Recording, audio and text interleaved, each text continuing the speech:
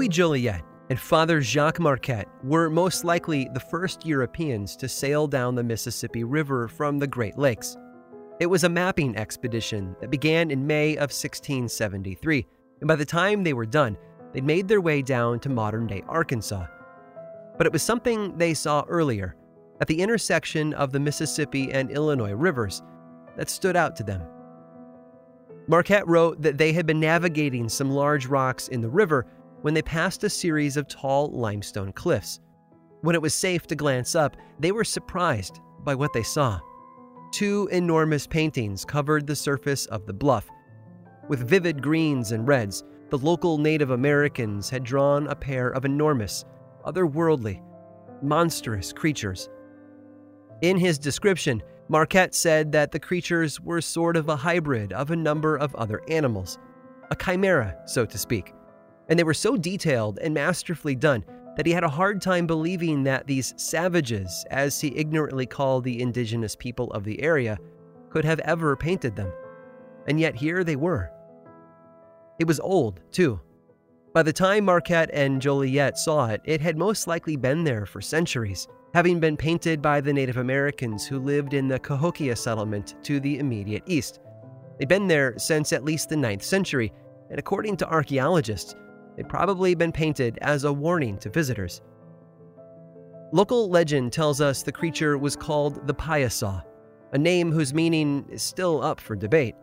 Some believe it was derived from the word Payahasa, which refers to a race of supernatural dwarf-like people, but others hold to a different, more sinister meaning. According to them, Piasa actually means the bird that devours men. I'm Aaron Mahnke, and this is Lore.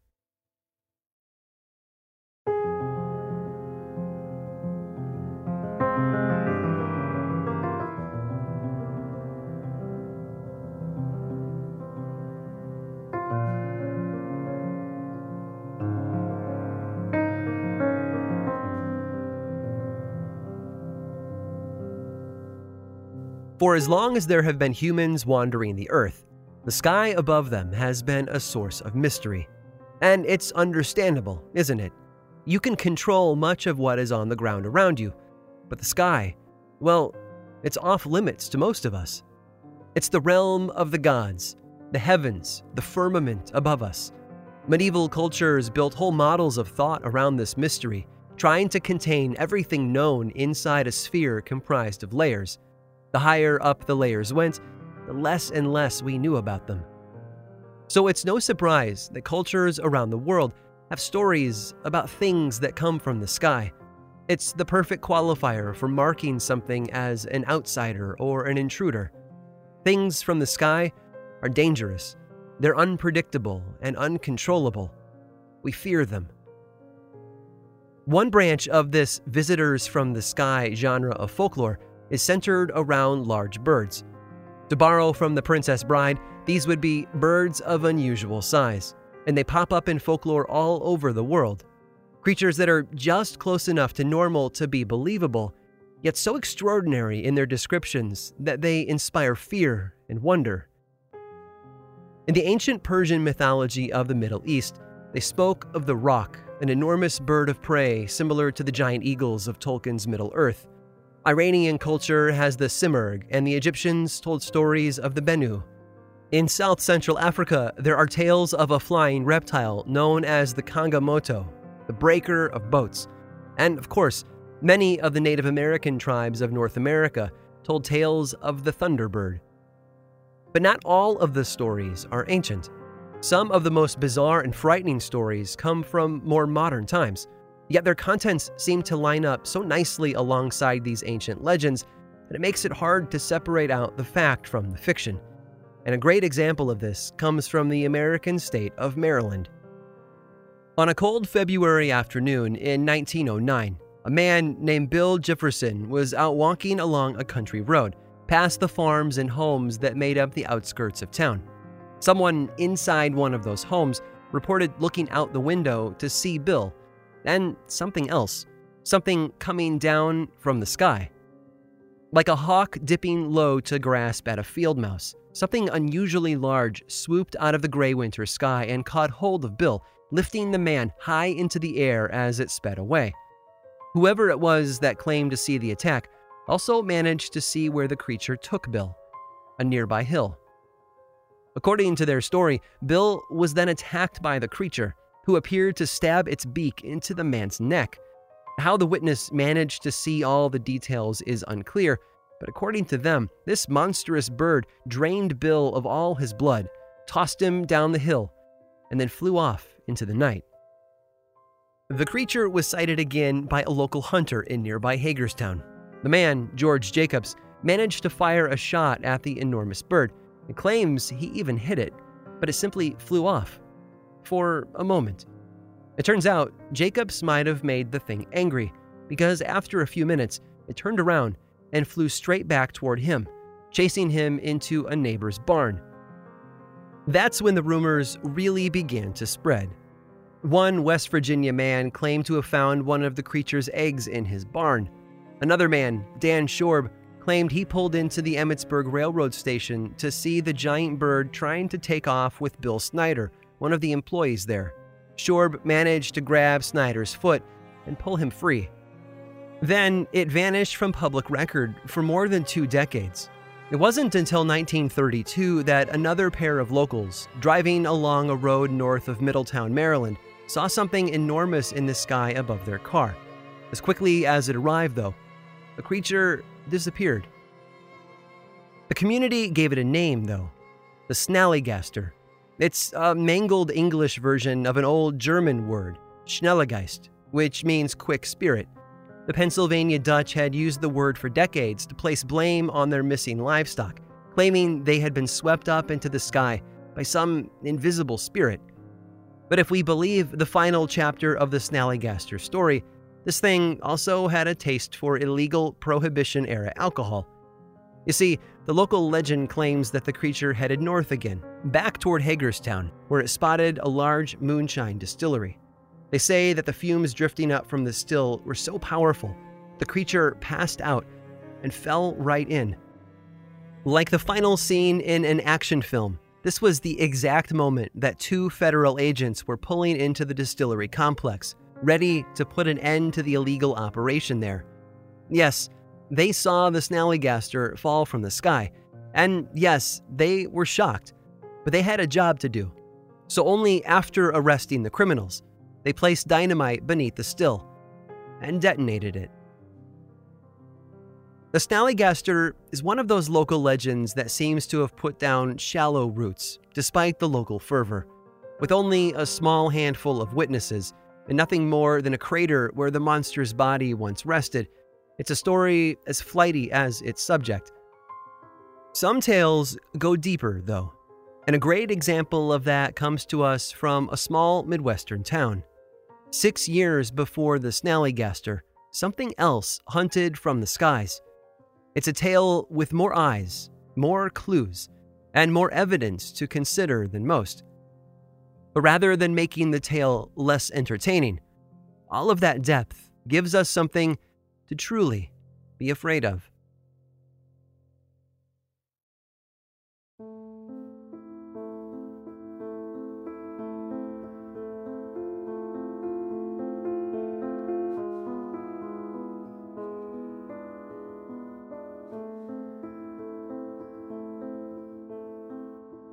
It was one of those cool September nights that makes you think of campfires and dry leaves, but the man couldn't see any of that.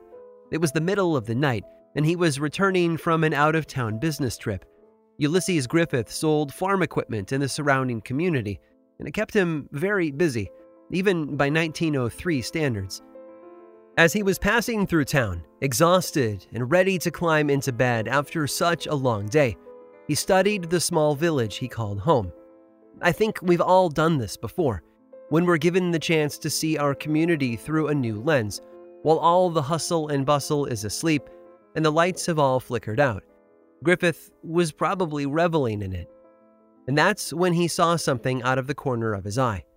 It was dark out. The moon was only a quarter full, after all, but he swore he saw a shape moving on one of the nearby rooftops. He turned to look, expecting it to vanish, But no, there was something out there, climbing from building to building like an animal. An animal with a light. At least that's what he thought.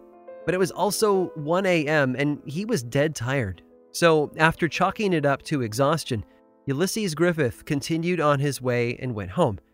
The following day, Tuesday the 29th, he got up, went to work, and during the course of his day, he mentioned his experience to a few people. All of them seemed taken aback. Griffith was a well-respected member of the community, and everyone knew that nothing exciting or unusual ever happened in their sleepy little town. So they dismissed it and went on with their lives. But someone else was about to have their own encounter later that evening. Only theirs would be a lot more difficult to dismiss. Dr. Alcott was the town physician, serving a community of roughly 400 people, which meant he had gotten very good at sleeping lightly. He never knew when someone might need him, and he couldn't even begin to count the number of times he'd been pulled from sleep to go stitch up a farmer or set a broken leg. So he wasn't startled when something woke him up late Tuesday night, close to 1 a.m. He wasn't even concerned about the sounds he heard. What was weird to him, I think, was the bright light shining into his bedroom window. A window on the second story of his house. So Alcott grabbed his pistol and carefully crept downstairs to the front door. When he opened it, though, he nearly dropped the gun, because standing right in front of him, right there on his front doorstep, was a huge, inhuman shape. Alcott described it as almost like an enormous bat, except with human characteristics as well. It stood on two hind legs, and large, dark wings hung at its side like a dark, leathery cloak. But its head was the most puzzling, because it seemed to have a long horn that protruded from its forehead, mimicking the shape of its long beak-like snout. Dr. Alcott lost his cool. He pulled the pistol back up and leveled it at the thing on his doorstep, and then pulled the trigger. 5 times the gun went off at nearly point-blank range, and yet nothing happened. No cries of pain, no blood, no violent reaction or attempts to flee. Nothing. So Alcott did what any of us would have done in his situation. He stumbled backwards as fast as he could, and then slammed the door shut. He closed and locked the windows, and probably turned off the lights and retreated into the cellar, just like the townsfolk in M. Night Shyamalan's film The Village, hiding from those we don't speak of. Like Griffith, Alcott told others about his experience the following day, and like Griffith, his own story was received with a bit of confusion. The town doctor, a respected member of the community, wasn't supposed to lose his mind like that, but he apparently had, because nothing like what he had described could even remotely be possible. But rumors always spread, don't they? The story always finds a way to go knocking on doors, and there's always someone willing to let it in.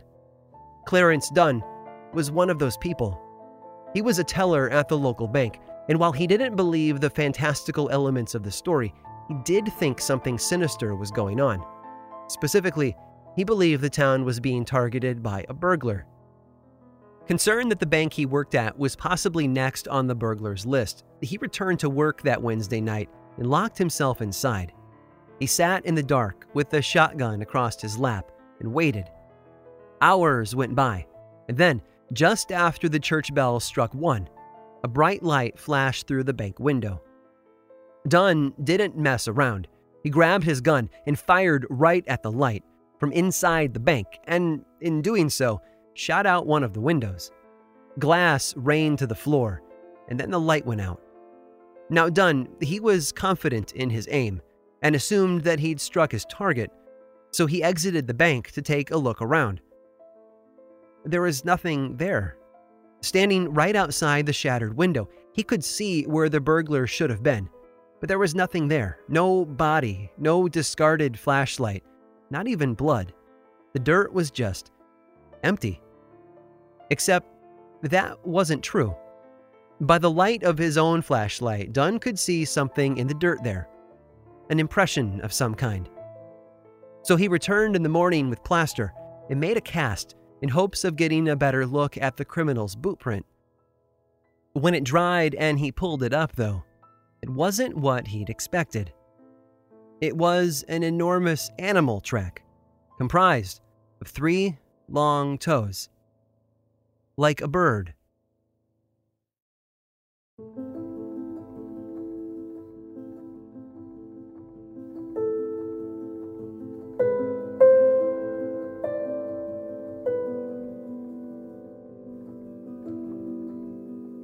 Dunn wasn't the only citizen of the town to have an encounter that night. Sometime after he fired the gun and shattered the window of his own bank, another resident was waking up in his own place of business. O.V. White was yet one more person concerned about the sightings in town, and like many others, he assumed there was a logical explanation for it all. So he camped out that night to guard his general store. The front window of his upstairs apartment made for the perfect view of the street outside, so he sat down in a chair to wait it out. The trouble was, White fell asleep. It's not easy to stay awake through the night if it's not something you do all the time, so let's cut him some slack. But that's where he was late Wednesday night, dozing in a chair beside a window in a dark room. And then, something woke him. There was a noise coming from the street outside, rather than in the store below as he would have expected. White stood up and peered out the window, his gun ready. And then he saw it. There was a utility pole across the street, standing in the darkness like a narrow wooden cross. But White noticed something odd about its silhouette. There was a shape perched on top of it. Not wanting the burglar to get away, White carefully slid his window open and fired at the shape. Rather than tumble to the ground as he expected it to, the dark figure stayed on the pole. A heartbeat later, a bright light flooded his window, nearly blinding him. At the same time, he began to notice a smell. It was nauseating and overwhelming, and after a few shaky moments, White passed out, toppling backwards into his room. But the story doesn't end there. You see, the gunshot woke another nearby shopkeeper, a Mr. Gregg, who actually came outside to see what was going on. As he exited his shop, his eye was immediately drawn to the same dark shape, because it was climbing down the pole toward him. This, of course, gave Mr. Gregg a much better look at the odd figure. According to him, it was animal-like, and it was crawling down the pole like a bat, head first. When it reached the pavement, the thing stood up and looked down at him. Gregg said that it was at least 8 feet tall, had enormous leathery wings, and stood on powerful back legs. I can only imagine what Gregg was going through at that moment, face to face with a monster in the middle of the night with no one around to help. And then, like a ray of light breaking through the clouds, the Daily Mail truck pulled onto the street, cutting the darkness with its headlights. Frightened, the beast scrambled off on all 4 legs before leaping into the air and flying away. According to Mr. Gregg, it flew in the direction of the town's old coal mining complex. So naturally, when the rumors began to spread the following morning, they were laser focused. A giant bird creature had gone into hiding in one of the abandoned mine shafts outside of town. The mine had actually closed years before, but the land had been purchased by a tile and brick manufacturer who built their facility right there beside the old mine shafts, which were still wide open. And it was some of the workers there who began to notice sounds. They claimed something was inside the old mine, and that the noises sounded as if, and I quote, Satan and a regiment of imps were coming forth for battle. Finally, a facility manager named J.L. Platt decided that enough was enough, and he grabbed a lantern and headed into the mine. He stepped inside and began to carefully explore. An old mine isn't a safe place to be, otherworldly creature or not, so he made his way methodically. But before he'd gone too far, another light appeared from deeper in. 2 lights, actually. A moment later, both the lights seemed to float toward him, until finally he could hear the beating of wings. Platt ducked as 2 large shapes flew out of the mine and into the night air. And according to him, all of this took place at 1 a.m. The townsfolk didn't wait for another sighting. Word spread, and they flocked to the mine with loaded guns, camping out in front of the old entrance to wait for the creatures to return. It rained that night, soaking them all as they sat there, hour after hour. And then, just as the glow of the sun was beginning to bleed up over the eastern horizon, two dark shapes appeared in the sky. As they approached the mine, every single person with a firearm pulled the trigger. Bullets tore through the air like angry bees. One witness said the reception received would have sunk the Spanish fleet. And yet, nothing happened. The shapes kept coming. As the two enormous creatures slipped over the heads of the angry townsfolk and back into the mine shaft, the plan quickly changed. Working fast, everyone there began moving piles of debris and rubble into the mouth of the mine.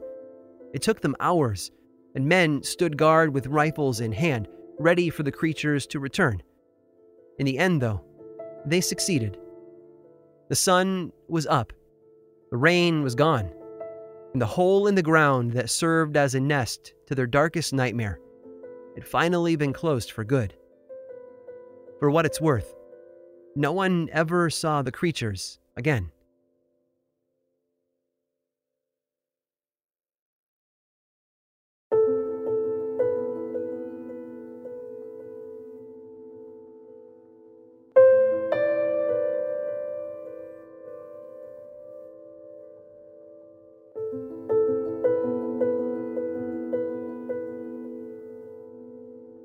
The skies above us contain a lot of mystery. Whether or not that means it's full of literal monsters is open to debate.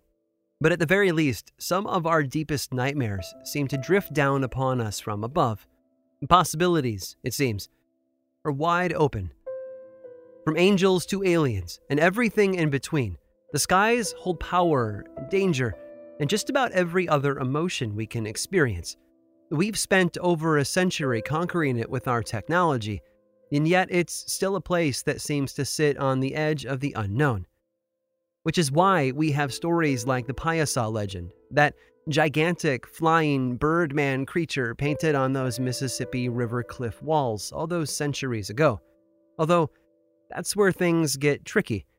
You see, the earliest known instance of the name Payasa in print actually comes from a map published in 1778, a century after Marquette's account.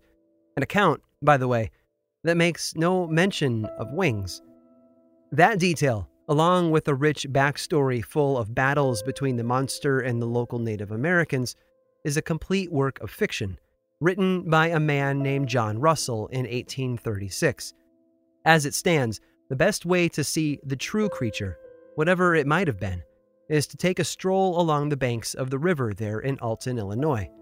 That's where you can see those ancient paintings in full color once more.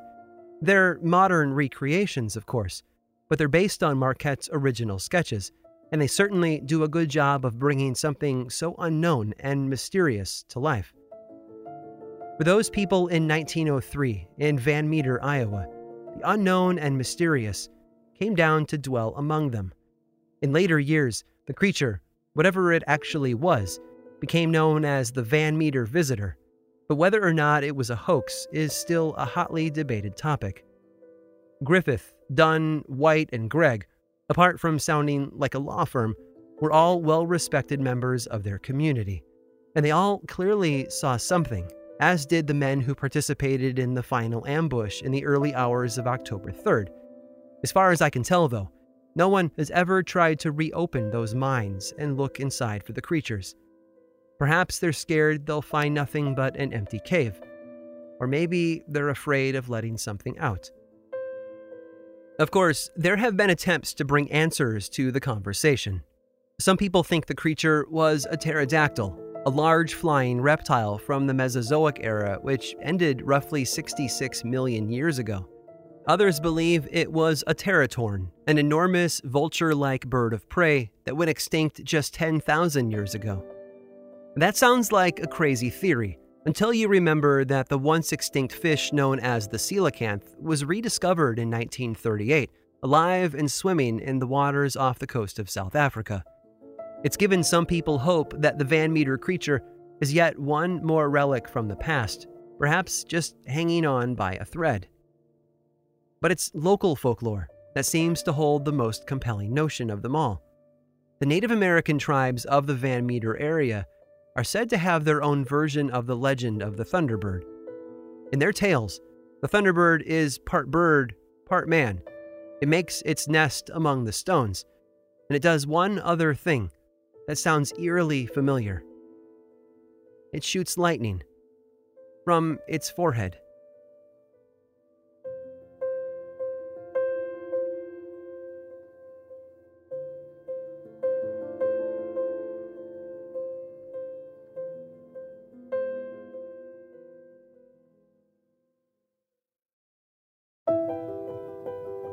This episode of Lore was written and produced by me, Aaron Mahnke, with research help from Marset Crockett. Lore is much more than a podcast. There's a book series in bookstores around the country and online, and the second season of the Amazon Prime television show was recently released. Check them both out if you want more lore in your life. I also make 2 other podcasts, Aaron Mahnke's Cabinet of Curiosities and Unobscured, and I think you'd enjoy both. Each one explores other areas of our dark history, ranging from bite-sized episodes to season-long dives into a single topic. You can learn about both of those shows and everything else going on all over in one central place, theworldoflore.com/now. And you can also follow the show on Facebook, Twitter, and Instagram.